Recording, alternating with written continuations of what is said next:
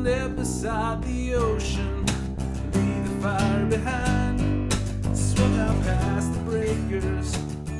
Welcome to another episode of Toast and Jam. I'm Alex. This is Brian. And I'm Nathan. And today we're going to talk about Everclear and their song Santa Monica. Santa Monica. Or Santa Monica. Santa Monica, as we dubbed it just not long ago. Santa Monica. So is there a T in the Montica? Not at all. No. Oh, okay. Not even close. I was like, that was typoed. No, that was a slip on my part. They're an American rock band formed in Portland, Oregon in 1991, which is weird because they formed in Portland, Oregon, but this song is about Santa Monica. Well, there was a lot of moving around on Art's part, you know. Art's part, I like that. Art's part. Art Alexakis is the lead singer, songwriter, vocalist, guitarist of the band, and he's been in the band pretty much the entire time. I think the only other members have been the ones that have been changing up, but he's the only original member left at this point. Yeah. Kind of a revolving door in the rhythm section, mostly drums. Kind of went through a lot of people there. They're still a band? Is that what you just said? Still around, yeah. Really? Yeah. still kicking. Any hits? Oh, many. Yeah. Santa Monica. Of course. Santa Monica. It was actually like among others. I think this album came. This is a Sparkle and Fade album. Sparkle and Fade. Right after this, they had another album, So Much for the Afterglow, which had a couple of singles. Father of Mine. Love that track. That is good. I And Will Buy You a New Life. Father of Mine is so special when you have kids too. Yeah. Yeah, absolutely. And then and when you have a father who wasn't there for you. Ooh, that too. Yeah. Well, that and I'll tell you right now, I was a huge Everclear fan growing up. I was a huge fan, and I had a lot of friends tell me all the time, "Well, don't you get tired of him whining all the time on his songs?" And I'm thinking, he's an artist. Isn't that how he releases those emotions? Isn't that how he gets that out? Exactly. I was gonna say that. This is how you get it out. This is sometimes how you deal with it. Yeah. I've done exactly this before. Written stuff down. I don't know about anybody else, but it's helped me deal with stuff. Yeah, and maybe he doesn't. Maybe he doesn't code it or sugarcoat it or hide it in metaphor or in poetry. But it is kind of out there on Front Street. Father of Mine. They're a good enough sound that they could have just wrote pop hits that had nothing to do with the emotion behind it. You know what I mean? Yeah. There was they kind of went into a little bit of pop later. There was a song later called Wonderful. Yeah. That came out, and he purposely wrote it more poppy, just like you were talking about. He's like, I'm not sad anymore. That's when they fall off. Some of that's always there. Some of that's always there, but that's one of the things I've always liked about Art's songwriting is that his lyrics are so brutally honest and just out there, but they're also so real. Like you're like, man, I know I've been there before. I feel that. Yeah. Well, that's one thing that shines through in pretty much all of Art Alexakis' music is he suffered a troubled youth, beginning, of course, with his father walking out on him when he was a kid. Really? I wouldn't have expected that with his music. Financial hardships pushed his family to the slums of L.A., where he became a heavy, heavy drug user. Mm-hmm. And during his teenage years, he struggled with all those drug addiction, those drug problems, and he had an overdose himself. His girlfriend OD'd and killed herself, and I mean, it was badness on top of badness for this guy. His brother had a heroin overdose too. His brother did as well. I think he was like 13. He was so young when it happened. 13. Exactly. Yeah. Can you believe that? Which kind of shows the power of this guy and the abilities of this guy. He pulled himself up. I mean, but it would have been very easy for him to follow in those footsteps. That's all he knew. Mm-hmm. Growing up, that is all he saw. That's all he knew. That's all he was taught. That's all the people around him ever did. Was just go. They were gone. Everything from his dad, like he talks about, the people in his life, the girlfriend. I know he lost that girlfriend. I think he even tried to commit suicide once too. That's part of where this song came from, actually. He did? Uh-huh. Art Alexakis? He actually jumped off the Santa Monica Pier. Holy crap. He did. You believe that? I didn't see that. That's one of the things that helped inspire this song.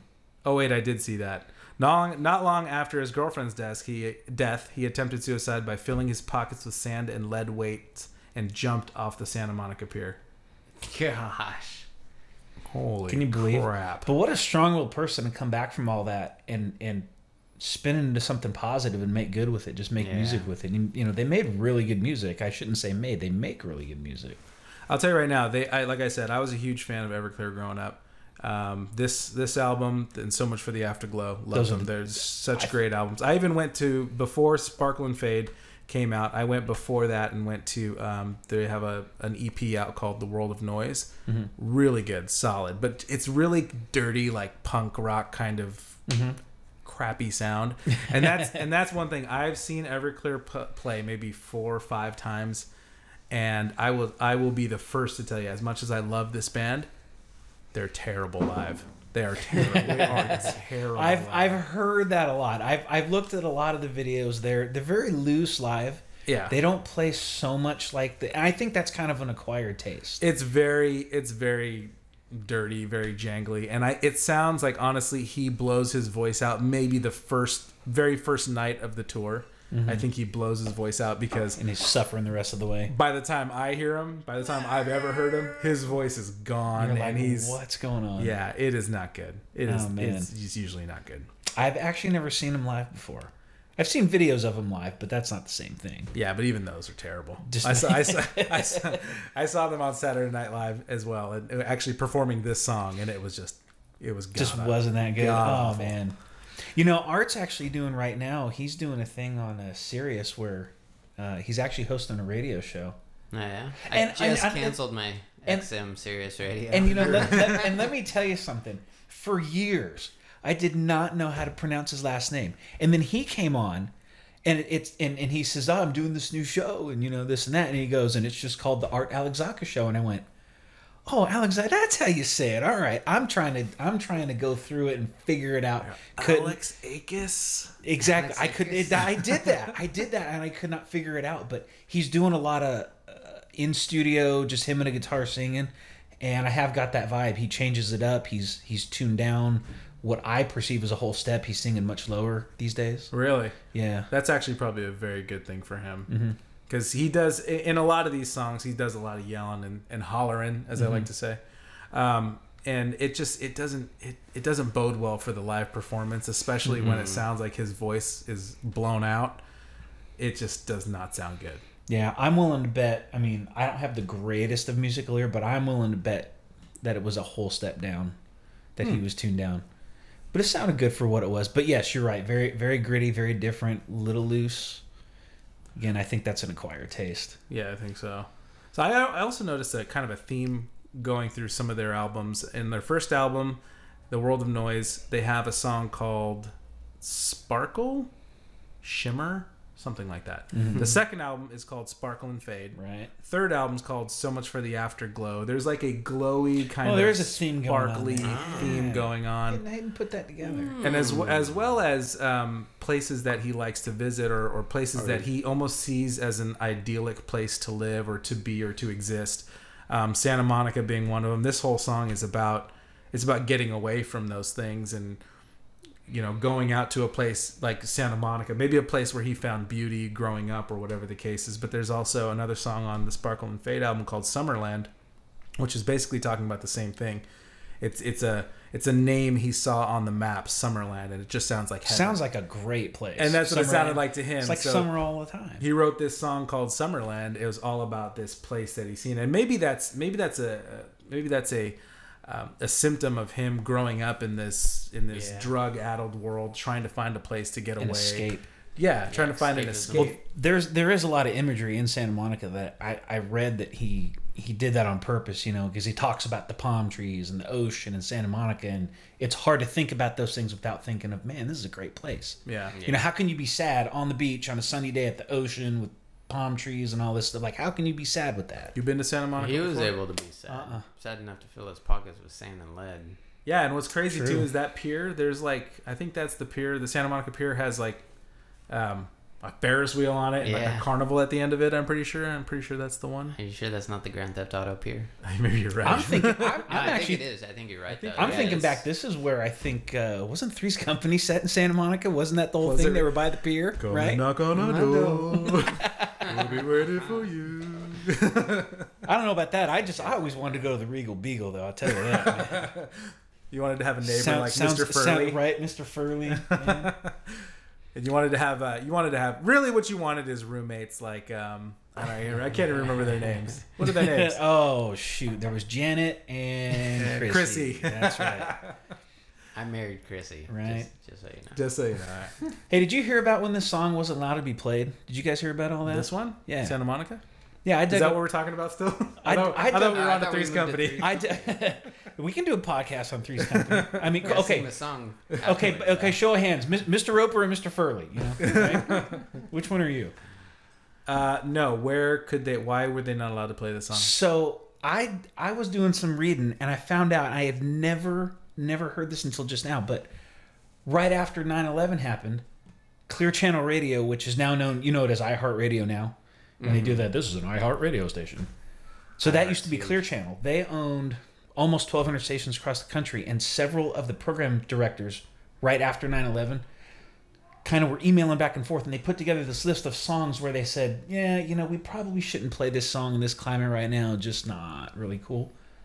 And there was a list of about 160 songs. This song made it on there. Can you believe that? Why would this song be on there? Now, again, what's in the lyrical content of this song that makes it offensive in any way? I think it's the whole "Watch the World Die." I literally think that's it, because you wouldn't believe some of the stuff that's on this list. I believe it, because there was I've heard that where people, you know, things happen in our culture where the media really blows it up, and there'll be a pop song. And they'll be like, well, she said this, that's too close. And then they'll totally remove it. That's exactly what happened. There was a Pink song that they removed because it was some really just minuscule line, but there was like a school shooting, you know, and it said like, you know, live for now because you're going to die. You know, it was so stupid. And they pulled it, and it was at its peak. Yeah. You know? It's crazy, right? Yeah. That's ridiculous. No, there was... I think, personally... Now, I couldn't find anything on this song as to why they pulled it, but I believe it's probably the Watch the World Die, because going through the list and looking at it, there was a whole bunch of songs that referred to planes, flying, you know, this, that. It just shows, like... Okay, you know, some hypersensitivity, maybe, but, you know. The mechanism of media and, like, their agenda and just, like, that whole shindig, they all just they got it going on. I don't know how they picked some of these songs, but oh my gosh, the Elton John's Benny and the Jets was on that list. Oh yeah, because when I hear Benny and the Jets, I think of 9/11. Right? Okay, and then the other one, I'm going Benny through and Ahmad. Look, that's not right. I know, right? I mean, I'm going through the list and I'm sitting there going, okay, sure, I can see that word, you know, this, that, like, whatever. Louis Armstrong, What a Wonderful World, was on the list. Yeah. And the only explanation I could find was that they were saying, well, it's a little too happy for right now. People just aren't happy. I'm like, well, don't they kind of need to be happy? Yeah. And that right there would be, we need to just do like some research and just look at that, because that totally interests me. It's just the mindset behind who are these people that get to decide this, you know, and make these rules, and why, and like that's fascinating. There was a lot put out about it, and people were freaking out. And then Clear Channel put out this memo saying, "Hey, because they were saying, why'd you ban songs?" And Clear Channel said, "We didn't ban any songs. What are you talking about?" And technically, they were true. They didn't say you cannot play these songs. A bunch of station managers just got together and said, you know, guys, maybe we shouldn't do this one right now. And it was just suggested. And some of the radio stations, you know, they said, we're not going to go with that. We're just going to play it. We don't care. Yeah. So technically they weren't... we have to play it because the record label gave us a shitload of money to play it. Exactly. So they weren't technically wrong when they said, hey, we never banned any songs. It's just like, it's all about the wording, you know. Yeah. So. That's so But ridiculous. this song was on there. I couldn't believe it. It's this climate that we live in where people, though, are so hypersensitive to anything. Yeah. And the fact that, yeah, you could say a word like, you sing a song Benny and the Jets, and people are just like, oh, I'm offended. I'm out. And what's even worse is that the companies that, like this radio station or Clear Channel or whatever, they bow down to these people. Like, yeah. You know, and that's what emboldens people to keep complaining about these things, and you know, for this society of whiners. That's what we live in right now. We live in a society of whiners. And everybody's just like, oh, well, I'm just offended by that. And no, that is not right. Okay, so there was this movie. I just heard this on the radio, guys. There was this movie that just came out. It's a cartoon, the Peter Rabbit movie cartoon. Oh, yeah, I right, went to the right. theater and watched it with my son. Did you watch it? Okay, Yeah. so there's a scene in there where I guess he's allergic to blackberries or blueberries, and they're shooting blueberries with a slingshot or a catapult into his mouth, Right. and he has to use an EpiPen. Oh no. Yeah, right. Yeah. Oh wow. So there was this Someone offended. kids allergy society of allergies came out and That's a said, whole another shindig, right? and Yeah. they came out and said, like, man. this is not a joke. You're making fun, like that. You're setting a bad example for kids. And I'm thinking, are kids really that? They're not giving kids any kind of credit to know that this is a movie that is not Right. real life. Yeah. You don't do things like that, and Yeah. it's just. I don't even know if we ridiculous. need to get started on this whole like. Yeah, you're probably right. You're probably I'm right. gonna go down the road, man. Okay, so I wonder though. I will say one last thing. I wonder if Clear Channel even knows the lyrics to Benny and the Jets, because I don't think anybody knows the lyrics to Benny and the Jets. Benny the Jets coming up next episode, guys. Wow. We're gonna do a deep dive on Benny and the Jets for the next episode. Followed up by, "Are you sensitive?" The Are You Sensitive podcast. Oh Does this offend you God, podcast? Does this offend you? We really need to talk about that. Man. Man, go off for days on this. That We're that- in a. that- no lack of content there. Okay, I'm gonna stop. So That excites me. to Everclear, to Santa Monica, we will toast you. Toast. Cheers. Cheers.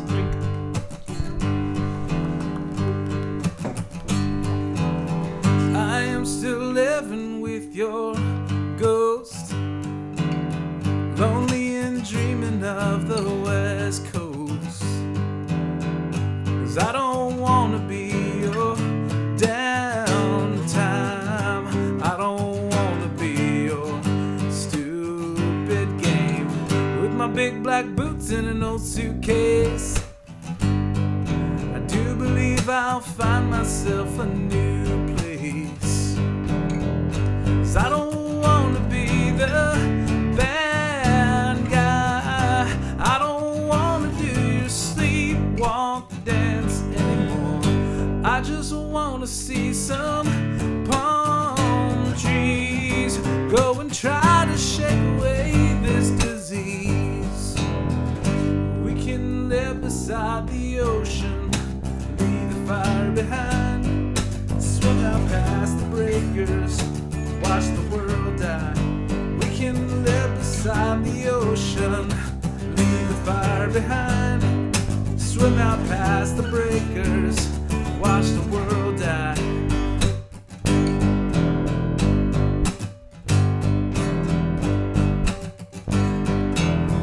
I am still dreaming of your